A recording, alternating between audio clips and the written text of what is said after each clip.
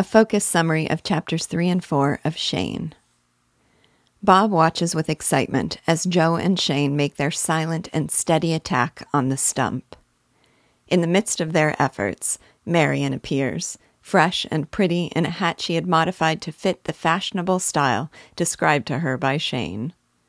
The men, consumed by their efforts, give her no attention, so she asks for it. Joe's affectionate dismissal that she is the best thing that ever happened to him, hat or no hat, but that right now he's busy, makes her flush a deep pink and stomp away mad. As she goes, she tells them they will have to take a break from their resting and do work, because dinner is on the table. At dinner, the men seem untroubled by Marian's forced politeness, because their minds are on that stump, and as soon as they are done eating, they head out to get at it again. Marian's anger fades fast, and she asks Bob what got into those two. From his child's perspective, he tries to explain the Ledyard incident. Bob says he was frightened, not of Shane, but of what might happen, and Marian understands. She murmurs to herself that she hopes Joe knows what he is doing. All through the afternoon, wherever Bob goes, he can hear the sound of chopping in the distance. At one point, he finds Marian watching the men through a window in the barn. She calls their battle with the stump splendid. She goes back to the house and whips up a plate of her special biscuits, which she brings out and sets on the stump. Joe divides the pile in two, and when one is left on the plate, he splits it down the middle with his axe and puts half on each of their piles. Inside, Marian starts to work on the apple pie she had told Shane about. When Bob notices a change in the sound of the chopping, he goes to investigate. The stump has been cut loose from its roots, but when the men try to lift it, all their effort only moves it 1.5 feet off the ground. They discover that it's held by a taproot. The only way they can remove the stump is if Joe holds it up while Shane chops at the taproot, placing his body underneath it and at risk of being crushed if it drops. One wordless glance of assurance between them, and they set to work doing just that. Bob runs to the house as fast as he can to tell Marian that at last they are getting it out. The two men heave at the stump, using all their remaining strength to topple it. Marian asks why they don't use good sense and hitch up the horses to pull it out, but Joe insists that they, by themselves, will finish the job they started. They do it, and Bob is awed as he watches these two men standing over the defeated stump and looking into each other's eyes. Joe declares himself thoroughly rested, and Shane says he's ready for that pie. Marian realizes that in all the excitement, she forgot about the pie and burned it. They all go inside to supper, and while the men and Bob sit down to eat, Marian clatters about the kitchen, scrubbing the tin, peeling apples, and starting that pie all over again. When Joe makes a move to help her, she barks at him not to touch those apples. When the new pie is finished, she cuts it in 4 pieces, gives one to each of them, and finally sits down at the table.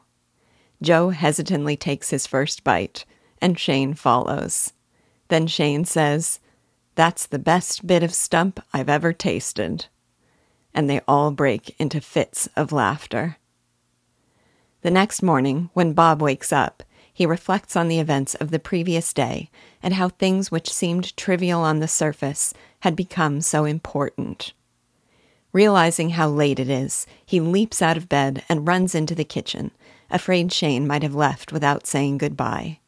Shane is there, and it feels almost as if he were part of the family. When Shane gets up to go, Joe stops him. First, he asks if Shane is running away from anything, and Shane says he isn't, at least not in the sense Joe means. With that concern out of the way, Joe asks him to stay on and work for him. He has big plans for the property, and his last hand was run out by Fletcher. Though Shane says he never figured to be a farmer, he agrees. Shane heads to town for some work clothes, and while he is gone, Marion expresses her concern that he doesn't know anything about this kind of work. Joe assures her that it isn't what a man knows that counts, but what he is. Shane quickly shows just how capable he is, but Bob notices that he often stops, gazes at the mountains, and then looks down at his hands in amusement at the work he is doing. Bob has the sense that he doesn't feel above the work. He was simply, quote, shaped in some firm forging of past circumstance for other things, unquote. One day, musing over the difference between Shane's concentrated energy and Joe's size and strength, Bob asks Joe if he could beat Shane in a fight. Joe says he might, but he'd hate to try. Bob is puzzled when Shane takes his place at the table in what is usually Joe's chair. But over time, he realizes that Shane always sits with his back to a wall and his eye on the door. It is simply part of his fixed and instinctual alertness. Because Joe is the unspoken leader in the community, everyone takes an interest in Shane. They know not to take Ledyard's account at his word, but they also don't know what to make of Shane. Bob overhears someone at Grafton's store call him a slow-burning fuse that sets off trouble when it touches powder. What puzzles Bob most of all is why Shane never carries a gun, since men at that time didn't feel fully dressed without one, and, since he had one, wrapped in that saddle roll. And it was not just any gun. It was a beautifully polished and oiled Colt of blue-black metal with ivory plates, the hammer filed to a point, and the front sight gone. Bob asks Joe if he hides it because he doesn't know how to use it, and Joe says he could probably shoot the buttons off his shirt. He tells Bob seriously not to question Shane about it. He is entitled to his privacy. As Bob wanders off, Joe warns him not to go liking Shane too much. He says that one day he'll be moving on, but Bob knows that's not what he really meant.